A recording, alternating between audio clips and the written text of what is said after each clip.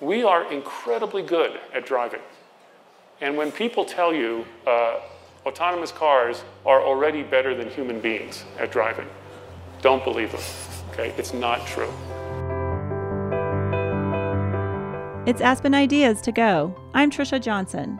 Gill Pratt runs the Toyota Research Institute, a billion-dollar operation based in Silicon Valley.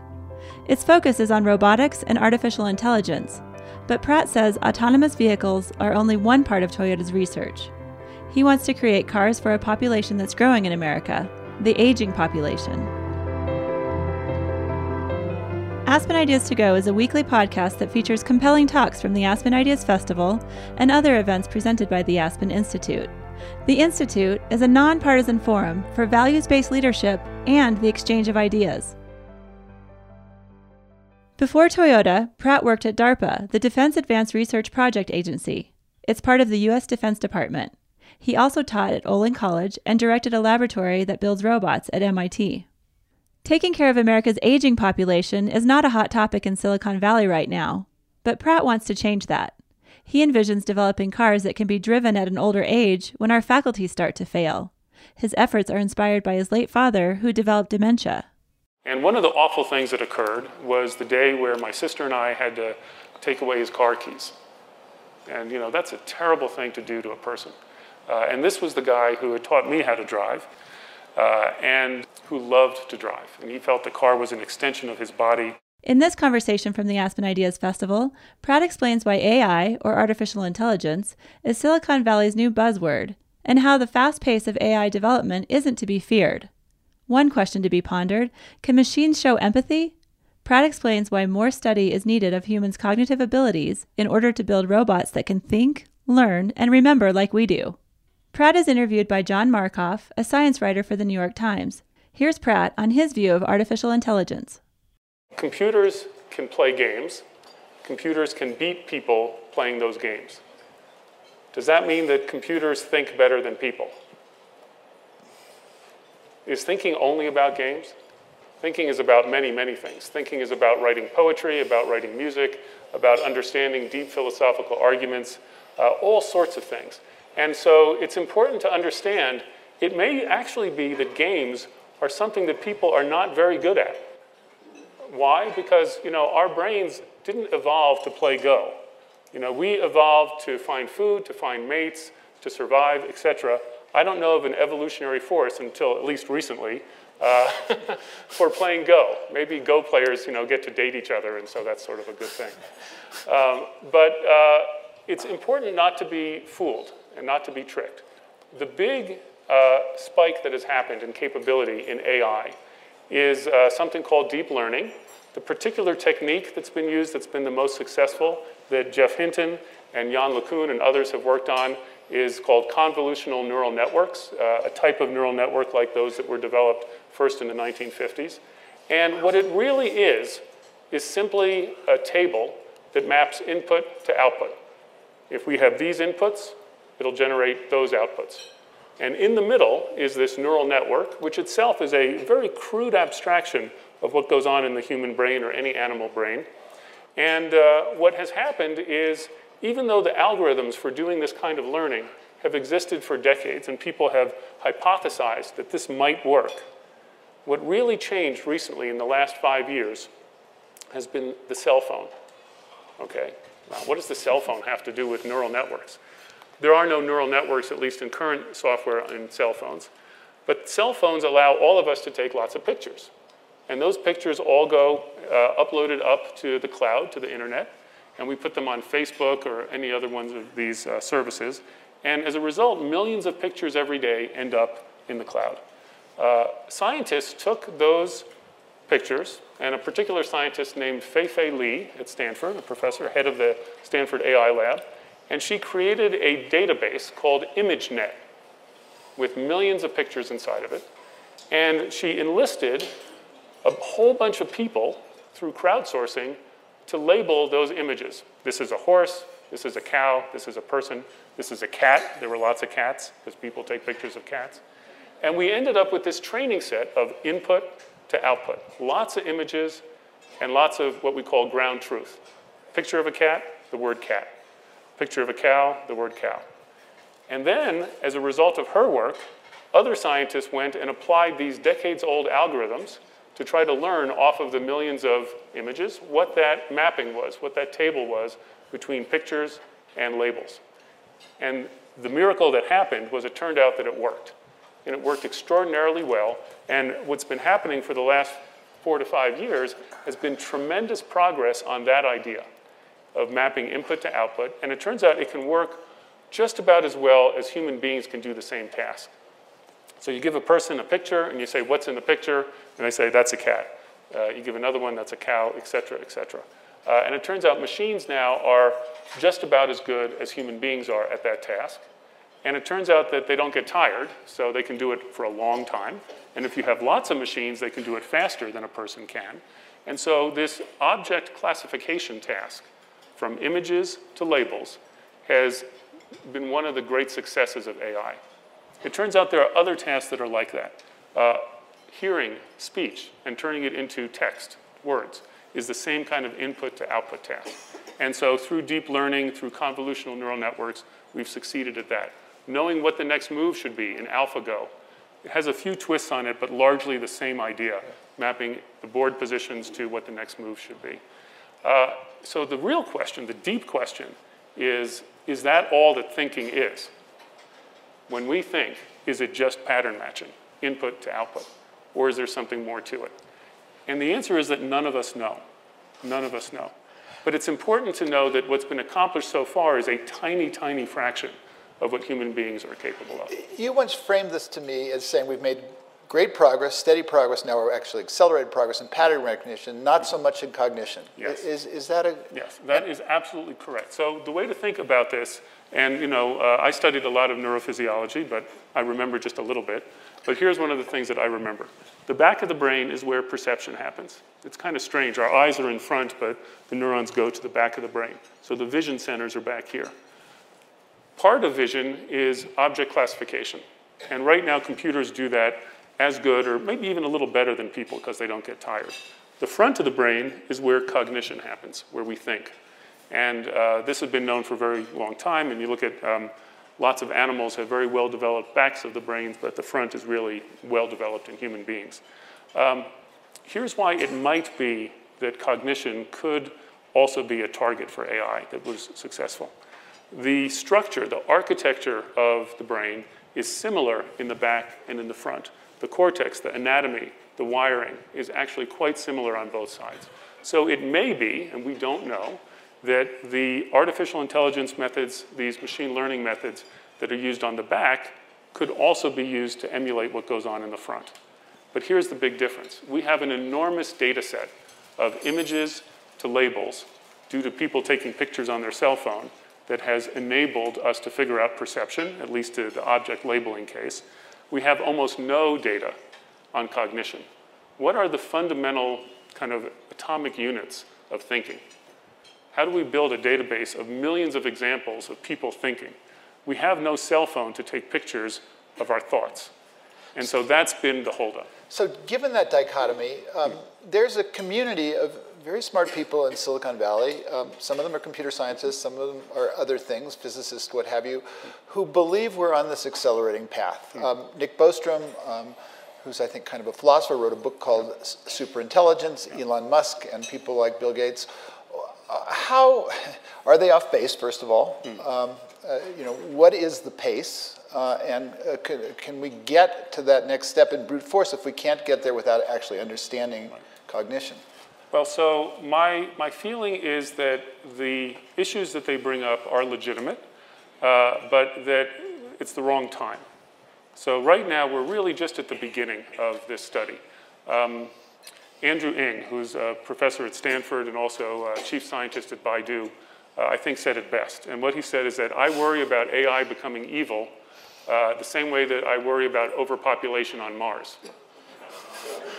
And he goes on to say, well, someday when humans colonize Mars, overpopulation on Mars may actually become an issue, but he can't get too worked up about it right now because we're doing a whole lot of other things and no one's setting up human colonies on Mars yet. I think it's very much the same kind of thing, and I think that Andrew is right. There are many legitimate concerns about the misapplication of AI and over-trusting AI in certain applications. But this isn't anything new. It's a quality control problem. We have to make sure that the quality, reliability of AI is good enough to entrust various safe parts of human life that need to be kept safe. So, we're in the midst of this kind of national, maybe even international anxiety about the pace of this acceleration. The White House is in the midst of having a series of symposia on artificial intelligence as a potential existential threat to humanity. Do you think they picked the wrong technology? There are certainly other technologies around. CRISPR, a gene editing technique, comes to mind. Right. So I don't know too much about biology, so I won't comment on that, but I think that there are a large number of threats. When you work at DARPA, I worked there for 5.5 years, you do a lot of work together with different parts of the Department of Defense, and you learn a whole lot of things. And you realize that there are many, many threats, actually, to the human race. And I personally think that there are other places where we should be anxious first. It's Aspen Ideas to Go. I'm Trisha Johnson. This conversation between Gill Pratt of the Toyota Research Institute and John Markoff of the New York Times took place on June 30th at the Aspen Ideas Festival. Next, Markoff asks Pratt about the ethics behind self-driving cars.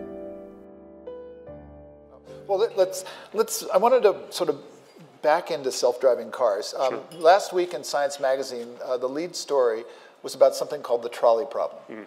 And this was a reframing of the trolley problem. Let me try to simplify the trolley problem.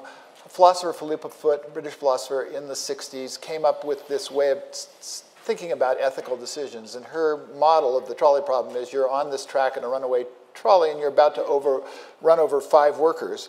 And you have the option of throwing a switch, but you notice on the track that there are 2 there and you'll run them over.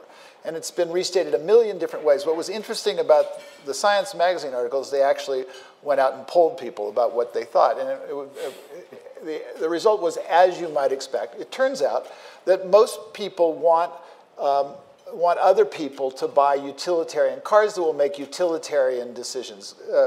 Cars that will make decisions when they come to these difficult problems that are for the greatest good, except for themselves. They want to buy a car that will protect themselves first.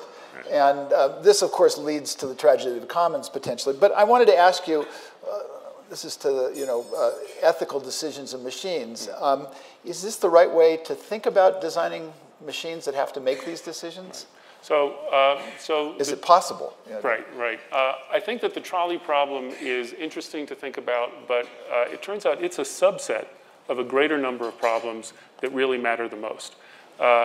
If you are in an autonomous car, you can use it in a variety of different ways. The lower levels of autonomy are one where it's basically doing something that's convenient, similar to cruise control, but it still relies on you to be vigilant, to watch for other traffic, to make sure that it doesn't make a mistake, and that you supervise the autonomy that's in the car.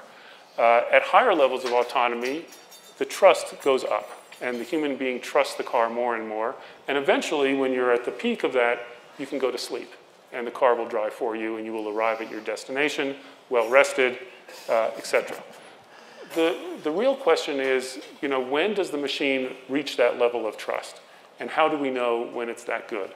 And the answer, not only for the trolley problem, which is a particularly sort of a philosophical way of making the problem as hard as possible. The machine needs to choose between 2 terrible outcomes. Take a life on the left side, take a life on the right side. How's it going to judge which life is worth more?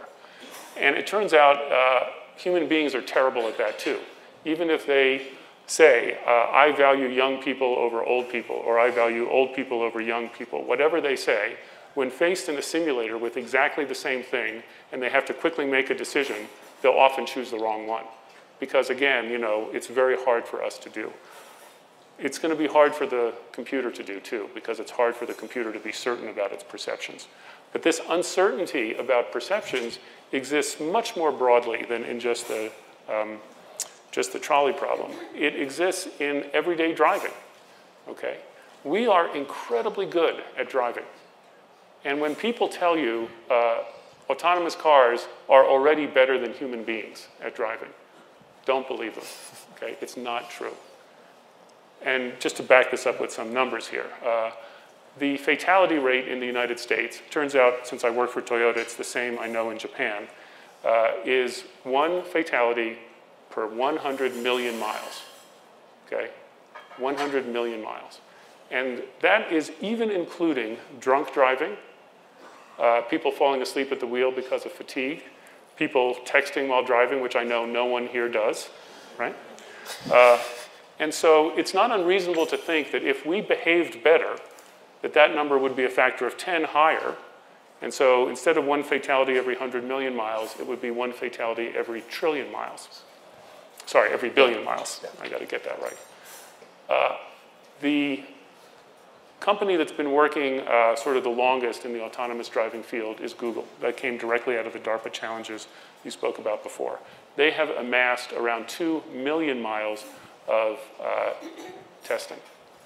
And it turns out that that's great. But again, remember how good human beings are. 1 fatality every, if we act well, billion miles. There's a big difference between a million and a billion, factor of 1,000. And so the autonomous driving field is really in its infancy. We're still nowhere nearly as good as people are in the best case. Wow. And so the trolley problem is interesting, but it's actually the wrong problem to be worried about right now. Let's worry about driving in traffic. And so let's work to that. Okay. I don't want to sort of pin you down on your competitors, Sure. but it's coming fast and furious. BMW and Intel and Mobileye are going to make an announcement tomorrow, which I guess BMW has already made the announcement. They said that they will introduce a self-driving car at level 5, which is in 2021. Well, 5 years is a long time away. Elon Musk has been a little bit more aggressive, as he is in many of these things. I think he said 2 years for the technology and 1 year for the regulatory, which seems to be optimistic on both fronts. Largely because I've watched your contest, I've become more skeptical. And tell me if you'd take this bet. I've been going around the country saying that if the Uber robot comes to my home in San Francisco in 2025 and takes me to dinner in Palo Alto, I'm buying. Do you think I'm going to lose my bet? It depends what time of day it is and what day of the year it is. Yeah. So here's the reality. If we allocated special lanes on the highway for autonomous cars, and there was a very stiff penalty for any human being ever driving into that lane, think a HOV lane, but really only for autonomous cars. We could have autonomous cars at level 5 driving in those lanes now. Okay. The cars would all talk to each other. They would all know where each other are. These essentially would be the same as if you were, if you remember slot cars, little model cars that raced on slots. It would work like that. The cars would know exactly where they're going. They would not collide with each other. It would be perfectly safe. Is that more than Super Cruise, which is in the market from some manufacturers already? So Super Cruise is that, but it also allows you to interact with human-driven cars as well and to avoid accidents with them. So the trouble, I'm sorry to paraphrase here, but it depends what the definition of autonomous is, okay? And the definition of autonomous at its maximum is this challenge that you've put forward of, this car's going to take me to dinner. But that, again, depends on the traffic. So if the traffic is good, the weather is good, by good, I mean the traffic is light. Perhaps it's Sunday night, okay? The weather is good. The maps that have been accumulated about the particular roads to drive from you to somewhere else are very accurate, and there's been no construction on those zones, and you know that for a fact. I think you may lose the bet, okay? But if it's Friday night, which I think is a pretty tough time for traffic, if San Francisco's fogged in, and they're doing construction, then you'll win the bet because, in fact, that's very, very hard to do. Yeah. So that's the difference. There's no single line. Let's talk about your research group. You came to Silicon Valley. Toyota is investing $1 billion in a research laboratory, which in some ways, to my mind, is evocative of what Xerox Palo Alto Research Center was 30 years ago, an effort to try to sort of rejigger an entire industry. But you came with a different sort of there are many automotive industry autonomous vehicle labs in the Valley now, all sort of bent on on self-driving. My sense is that you came with a different mission, and Yes. this is talk about what you're doing that's different than the rest of the automobile. So for me, the mission is very personal, and it actually relates to my father, who passed away a few years ago. But in a few years before he passed away, went through a significant difficulty with dementia. And I think that we've all had parents and relatives that have gone through this, and it's absolutely awful. And what I felt at the end of this thing, having been sort of this technical person up till then, is, surely we can do better. And one of the awful things that occurred was the day where my sister and I had to take away his car keys. And, that's a terrible thing to do to a person. And this was the guy who had taught me how to drive and who prided himself his whole life on being the one who would kind of get things done in the house. And who loved to drive. And he felt the car was an extension of his body. And when he drove the car at night, that the headlights were like, knives sort of seeing in the distance. And he just loved what it was like to drive a car. And so the first thing that popped into my head that was in great synchrony with Toyota was it turns out that the president of Toyota, Mr. Akio Toyoda, loves to drive as well and is a race car driver and thinks that Toyota should be fun to drive and that thrill should exist. But society is aging. In the United States, we're going from 13% over age 65 right now to 20% over age 65 in the next 15 years. And this is all the result of the baby boom coming through the population. The situation in Japan, much worse. It's 20% right now. They actually recently surpassed that they sell more adult diapers than baby diapers. Okay, that's what's going on in Japan. And guess what? In 20 years, because their birth rate is so low, they will hit 40% over age 65. So imagine a society where 40% of the population is over age 65. How do you actually improve quality of life in a society like that? How do you make what happened with my dad not happen? And the first part, of course, is to develop cars that can be driven for longer, even if you are, if your reflexes are not as good, and you have more difficulty driving the car. And so that was one part. The second part is in the future, and even a little bit now, when you look at a car, what you're really going to see, and this is Rod Brooks who said this, I think very well, is an elder care robot. That's what cars of the future are going to be. And there are some cars right now that are a little bit close to that. Well, if you're going to build cars that are elder care robots, can you build other elder care robots that would work inside the home? And we think the answer is yes. And since I've worked in robotics for so long, that's sort of the second part to this. And of course, with my dad, it was not only having to take away his car keys, which was very difficult. And by the way, my wife, who's in the audience, had to do the same thing with her father as well, and it was just as awful. But the next stage, how do you maintain your dignity? Can you age in place at home? This is going to become a tremendous issue in the next 15 years in the US. And can we build technology to support aging in place rather than the indignity of having to move first to assisted living and then to a nursing home, whatever. And so maybe my question should be, rather than the question of when's the car going to arrive, could you take a guess at when might there be a robot that could safely give an aging human a shower? Right. Is that even, I mean... So I think it's going to happen, and it will happen within the next 15 years, for sure. Not because I am good at prediction and technology, but because the technology is there now. It turns out the cost is just too high, and it takes tremendous investment in order to guarantee the safety of this thing to the level that it needs to be at in order to make sure that the person is not hurt. That problem is actually not that hard. But can we make it economical for either the healthcare system or people themselves to buy the machines to do this thing? But you're, I mean, the audience doesn't know this, but Gill is one of the people who pioneered this field in robotics known as compliance, making machines that actually are safe to work around humans. When I watched the outtakes from the robotic rescue challenge, he basically also commissioned these 400-pound machines that were made out of heavy metal, and they would fall over. Grandma should not be anywhere near any of those machines. And I began, no, I mean, it's absolutely true. It's a serious question of how far are we from machines like that can actually lift humans or be close to them? So again, I'm fairly certain that within the next 15 years we're going to have them. And the reason is necessity. We have no choice. It's too hard to take care of an elderly person in a physical way doing that. Many of you, I'm sure, here have seen a thing called a Hoyer lift, which is a medical device that picks people up and they use them to transfer a person from a bed to the shower and back and so forth.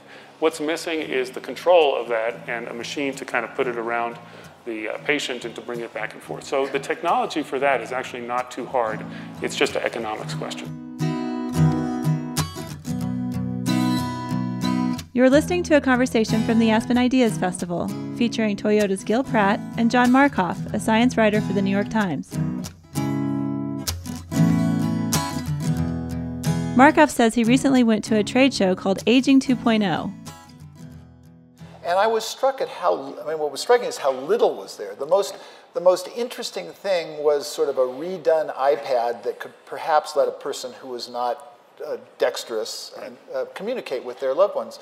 But in terms of, things that interacted with humans, perhaps robots, there was so little. Right. What I think is important to understand is it's all about money, okay? Taking care of the elderly is not a hot business in Silicon Valley right now. And the reason is that's not where the money is. The money is in cell phones for young people and things that key off of that. Yeah. And what will change within 10 to 15 years is society's tremendous need in this regard because of aging society. Whatever our social norms might be in terms of how much we follow the 10 Commandments to respect your mother and father, which is, of course, what this is all based on, both in the US and particularly in Japan. In the coming years, it'll happen in China as well, South Korea. This problem will become so severe that it will have to be solved. And so the confidence that I have is actually based on the need being there. Yeah, I think you actually even understated the demographic challenge. I mean, that's what's relevant. I think the number of people over 80 globally will double by the middle of the century. Yep. It will go up by 7-fold by the end of the century. Yeah, it's amazing. I came to this sort of religion. I was one of those people with my hair on fire about the impact of technology on jobs. Yeah. And then I talked to Danny Kahneman, who's this behavioral economist, and I was sort of arguing that robots were going to come to China and they were going to lead to social disruption. He said, "You don't get it." He said, "In China, they'll be lucky if the robots come just in time." Right. And I didn't get what he said until I looked at the demographics. And so it's this dual thing that you're pointing out. One is the working age workforce is shrinking. I think it shrank by 5 million last year in China. And at the same time, the Chinese have this wonderful tradition of caring for the elderly, but the population is aging so quickly that they're not going to be able to easily do that. Yes, so, I mean, this is right. Silicon Valley perhaps isn't seeing the market that's staring them in the face. I think that's true. Yeah. Yes. So. And some of it is how far one sees, right? So it takes being able to see out 15 years, which is not a Silicon Valley thing. Sorry. I know many of you are from there. We just moved there, so now we as us. So yesterday, Satya Nadella, interviewed by Walter Isaacson, called for both empathic and ethical robots. And is that possible? The thing that's happened recently in Silicon Valley, also the sort of the hot product or the hot service of the moment are conversational agents, machines that talk to you.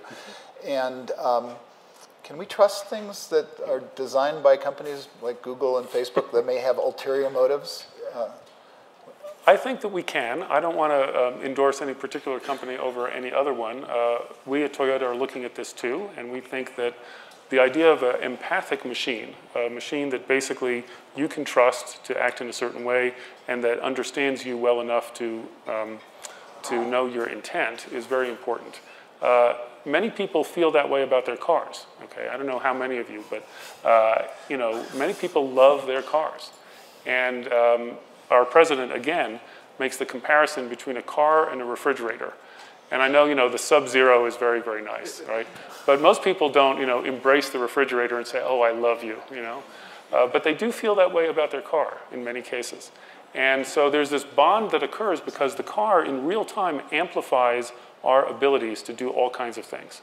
And I think that this is beginning to happen with certain apps where we become completely dependent as sort of a intellectual prosthetic or an intellectual orthotic, I don't know how you want to see it, but an amplifier of our own thinking because we look things up on Google all of the time.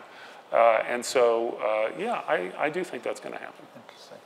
And just sort of slightly going in a slightly different direction, because one of your first hires was a researcher whose name was James Kuffner, and Correct. He is a pioneer in an area called cloud robotics. Correct. And the cloud robotics, I mean, is interesting because I guess robots don't learn the way that we do. If you teach one robot something, they all know it instantly, which is not true in human society. Well, so here's an amazing thing. So again, I don't know how many of you watched Star Trek or watched Star Trek and saw the Borg, you know, who lived in this big cube. And resistance is futile. Resistance is futile, yes. Well, so that was a very negative view of the same idea. But when we human beings talk to each other, we actually communicate at an incredibly low rate of information, okay? It's called the Shannon entropy, after Claude Shannon, the pioneer of communications theory. And our communications rate in Shannon entropy is around 10 bits per second, okay? That's bits per second. Now, when you sign up for internet at your house, you get tens of megabits per second. And when you connect two computers to each other with a wired Ethernet cable, it's a gigabit per second. And then you can go even faster than that. So there's this remarkable difference between robots communicating on the internet and people when they try to communicate with each other. We're stuck down at 10 bits per second, and that's not going to change for a long time. These robots can actually communicate thousands and thousands of times faster. And what it means is that it's incredibly effective to spread what one machine learns to all of the other ones almost instantaneously. And actually, James Kuffner was the pioneer and coined the term cloud robotics. So the work that we're doing, and this is true in cars as well, is that when cars encounter circumstances, they'll share it with all of the other ones. Which is already true. I think the Mobileye technology is out there in Chevys and Volkswagens at the end of this year. They'll all be sort of. Yes. And I mean, you can talk about that hypothetically, but will it? I mean, how much impact will that have on autonomous driving in terms of making it safer? So what I think will happen is it will accelerate the development of capability, and it will do that in the robotics field as well. So many of you know very well Moore's law, right? Which means every so much time, the rate of progress, the progress you're at goes up by a certain factor. So for instance, every 2 years, the number of transistors on a chip will double. And that has been true for a long time, although we're approaching some physical limits that may make that plateau in the future. But in general, in many technologies outside of integrated circuits, they follow kind of a Moore's law. There's even reason to believe that our DNA has evolved over time according to an exponential curve in terms of how we got to where we are. Every once in a while, there are these disruptive events where progress is hyper-exponential. One of those in evolutionary history, 450 million years ago, was the Cambrian explosion, where suddenly we had many, many different creatures evolve out of some relatively simple ones. People have wondered, why did that happen at that time? And there are many theories, and there's no particular certainty as to which one's true. But one of the ones that I find appealing is that it was because of the evolution of vision. That before that, we had very simple light receptors that could tell generally light versus dark in a blurred way. But then after that, we had the pupil and then the lens, and suddenly animals could see prey at a distance, could see potential mates at a distance, could see food at a distance, and so the rate of evolution suddenly spiked and became much, much faster, and we ended up with this great diversity. I personally think that a lot of the sort of Moore's law exponential developments in electronics and many other technologies have reached a kind of critical point, like the development of vision, and deep learning is one of those things. That means that robotics and autonomous cars may soon have a similar sort of snap of hyper-exponential increase of capabilities. So I don't know when it's going to happen, but it looks like we're sort of brewing that up. It's Aspen Ideas to Go. I'm Trisha Johnson. Today's conversation, On the Road to Artificial Intelligence, highlights progress made in the AI field since its beginnings in the 1950s. Next, moderator John Markoff brings up President Obama's BRAIN initiative. It's a research effort to better understand the human mind and find cures for brain disorders like Alzheimer's and autism. The Obama Brain Initiative, the goal was not only to read from 1 million neurons simultaneously, but it was to write to 1 million neurons. And I know that's only a half step away from science fiction, but it does sort of hint at the possibility of bandwidth, communications bandwidth to the human mind that's beyond the... So we actually studied this a great deal. So I worked in the Defense Sciences Office, and Colonel Jeff Ling, who actually was a very big part of the Brain Initiative that the White House started up, was actually part of that office too. And the program that you're talking about was called REPAIR. And the idea was that if you had a traumatic brain injury or other injury in the nervous system, could you build a jumper cable from one part of the brain to the other, or if it's a spinal cord injury, from one part of the nervous system to the other, and jump over that. You have to be able to read, you have to be able to write. And of course, many people that heard about this in the press got very worried because, oh, they're going to try to put thoughts into our brains. But I think as long as you don't allow the probes in, you don't need to worry. So, this kind of idea, we don't know if it's actually possible to get higher bandwidth. And it's a remarkable thing. Even our vision, which is the highest bandwidth input that comes into our brain, certainly the number of pixels that come in and the equivalent frame rate that we can see motion and changes is very, very high. But very quickly in this perceptual part of our brain in the back, we refine that into some very kind of slow and simple conclusions as to what it is that we're seeing. And it's not clear that we don't reduce that tremendous pipe down to a very low bandwidth, and then we deal with those. If I were to ask you, how rapidly do you perceive certain things? The answer is, a couple objects per second at most. Yeah. So it's not that we're, flipping through a book like this, and then we've read the whole thing. That doesn't happen. Yeah. And so 10 bits per second may be some kind of fundamental limit. We don't actually know. In 2005, Andy Rubin, who later started Google's robotics effort, said to me that personal computers were starting to grow legs and move around in the environment. And at first I didn't get what he meant, but then I watched your contest, and it was pretty clear that they are starting to move around. They're still just starting to move around. And there is a company in the Boston area called Boston Dynamics that you contracted with to build the robots for the autonomous vehicle. And there are these remarkable creatures that were largely teleoperated. I don't know if people have seen the Boston Dynamic videos that come out at routine intervals, but they're well worth looking at because it gives you the sense that the machines are not just beginning to move around the world, but they're moving around facilely in an unstructured environment, not like cars where they drive in fairly open spaces. But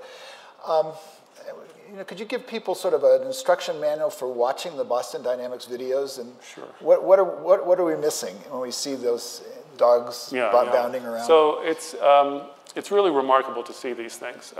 These are legged robots. They work incredibly well. They do all kinds of tricks.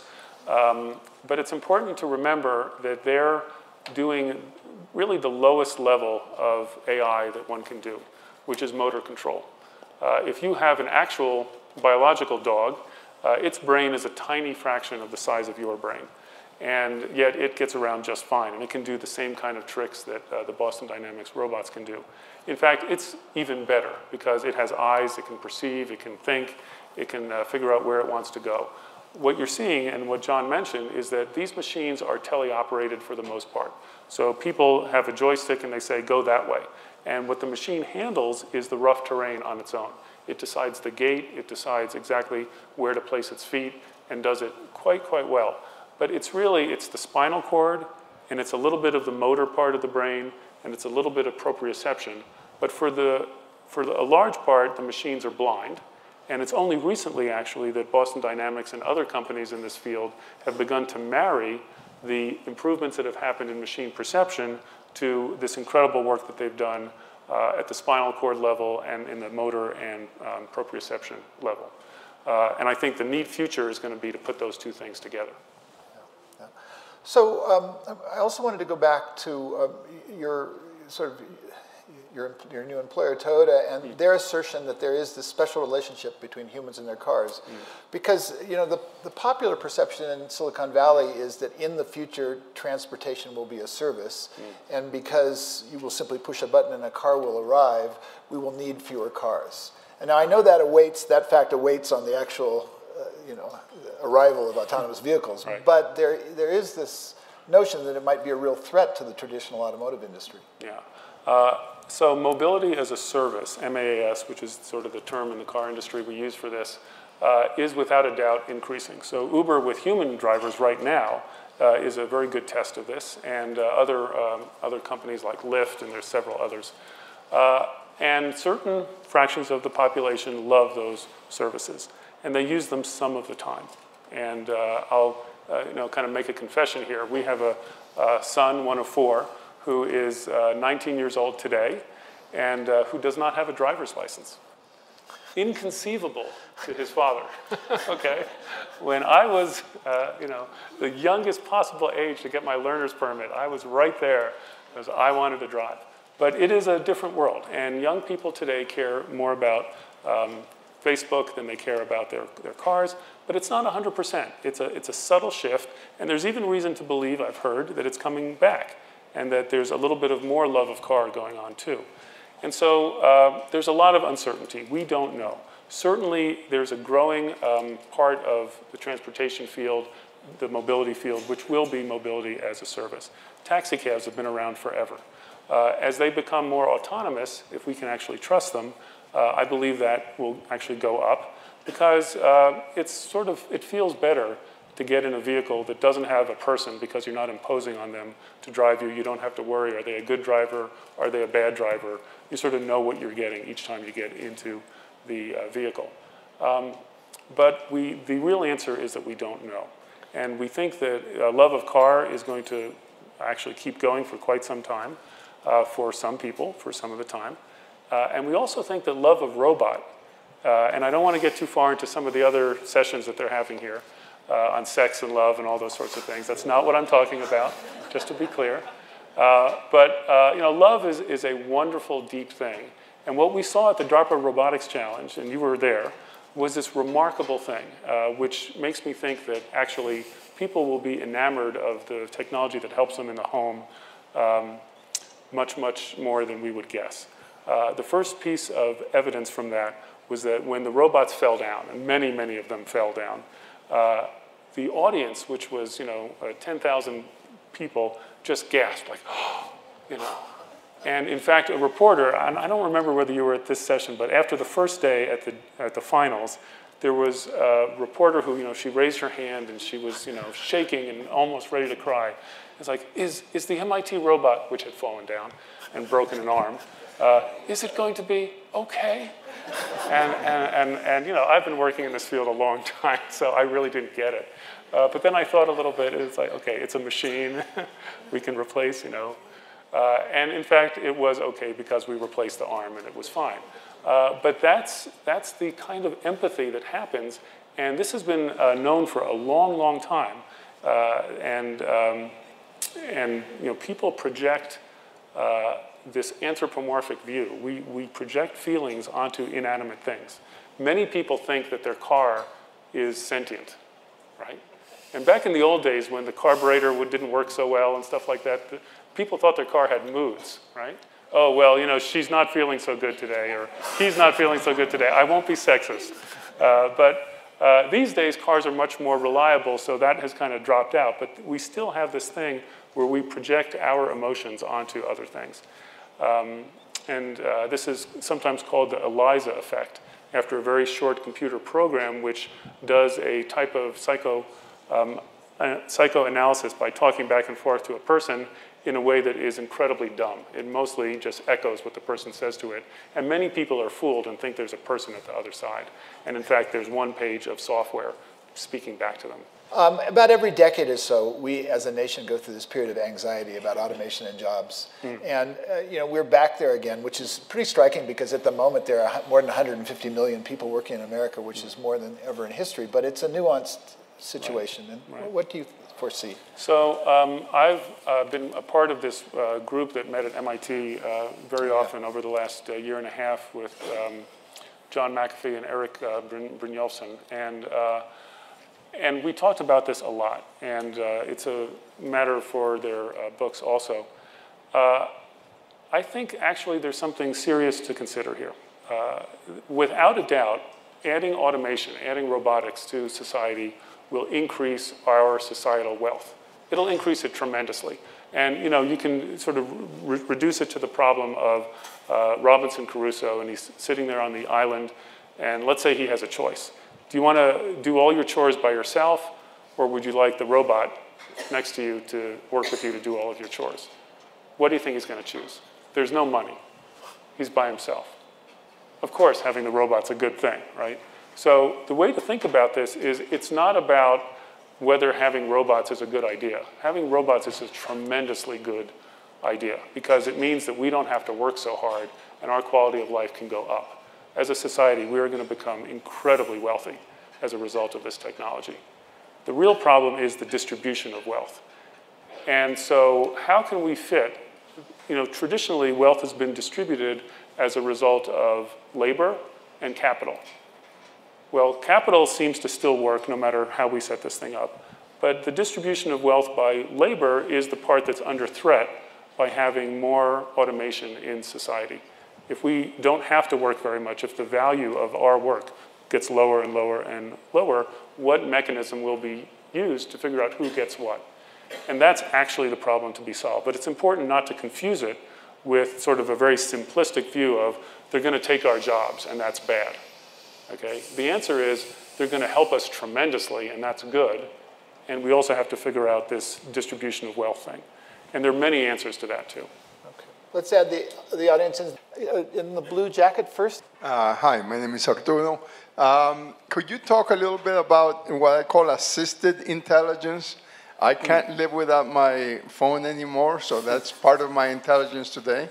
Yes, so that's really great. There was this wonderful person named Jay Licklider, who was a professor at MIT. He actually was a DARPA office director for a short time as well and founded the Information Technology Office at DARPA. And he wrote a seminal paper, which was called Man-Machine Symbiosis. And this was written back in the 1960s. And what he basically said is that it's not artificial intelligence, it's intelligence amplification. That's actually what we should be doing. Let's figure out a way for machines and people to work synergistically and symbiotically together to do better. Machines are good at certain things that people are bad at and vice versa. And we think that that's really true. So in autonomous driving, to give an example, there's one way of doing it, which we call the chauffeur mode. And this is traditionally what most people think about for autonomous driving. I tell the autonomy, drive me home, and it goes ahead and it drives me home. That's like telling a chauffeur to drive you home. In another mode, which we've been working on a great deal, we actually call it the guardian angel mode. And this is an internal sort of name that we at the Toyota Research Institute use for this. And it's a mode where the autonomy, the AI, is in parallel with you and works synergistically. And so the car becomes safer, but you still drive it.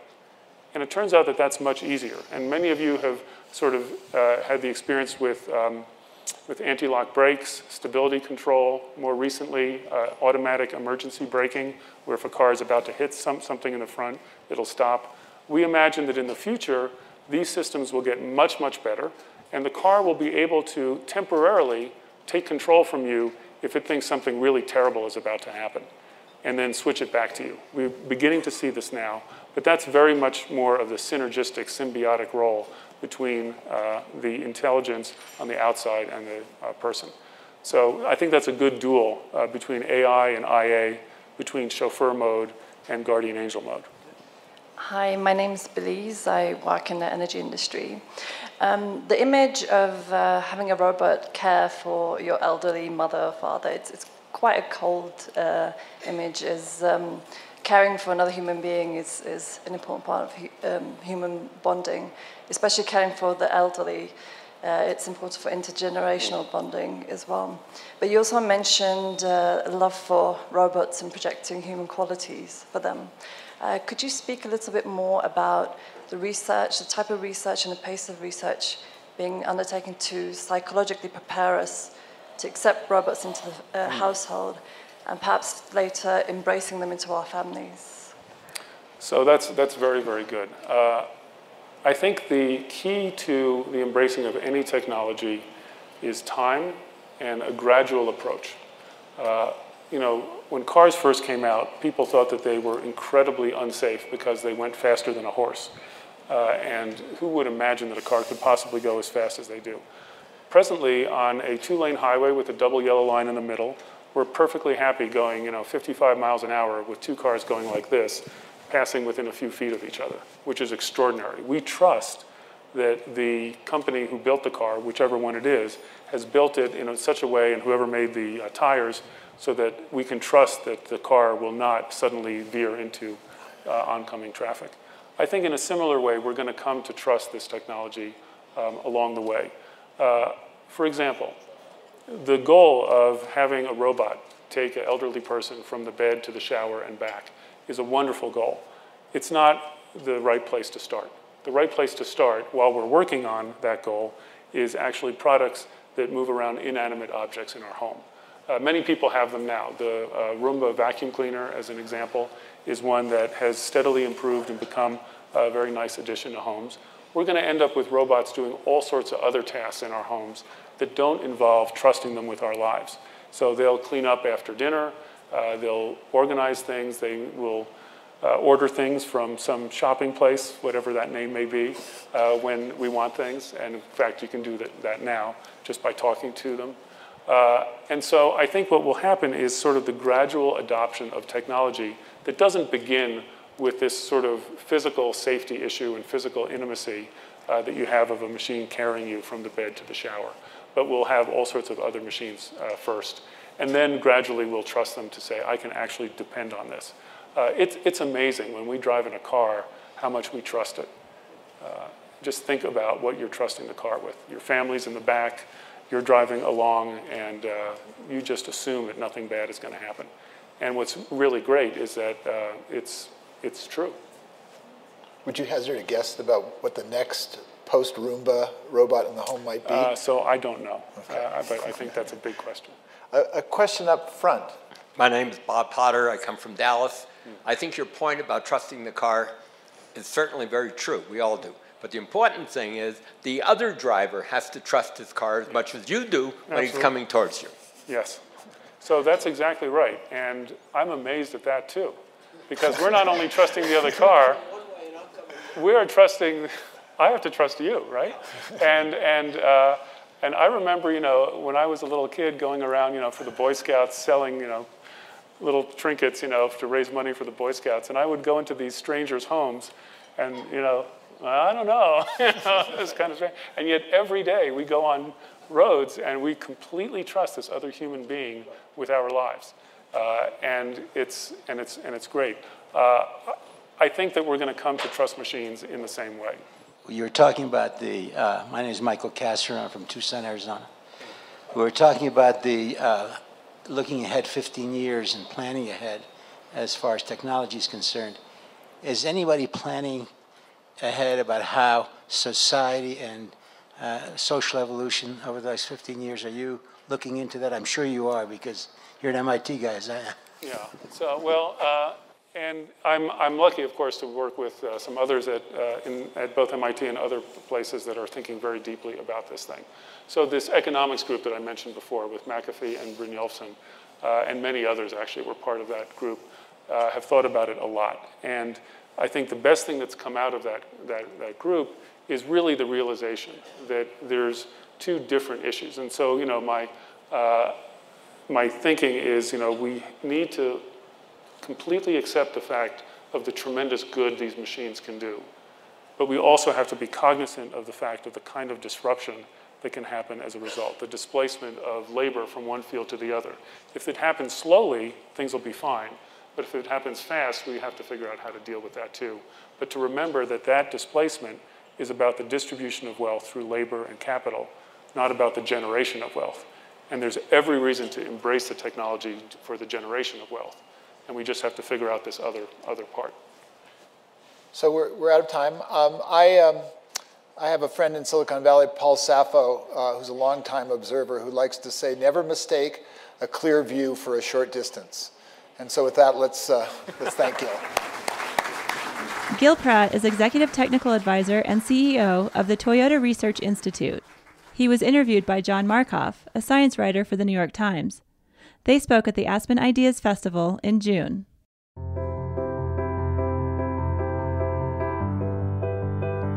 Make sure to subscribe to Aspen Ideas to Go on iTunes or your favorite podcast app. And please take a minute to rate us. It helps other people find our podcast. Follow the Aspen Ideas Festival year-round on Twitter and Facebook at Aspen Ideas. Today's show was produced by Marcy Krivonen and me and recorded by our team at the Aspen Institute. I'm Trisha Johnson, Editorial Director of our public programs. Thanks for joining me.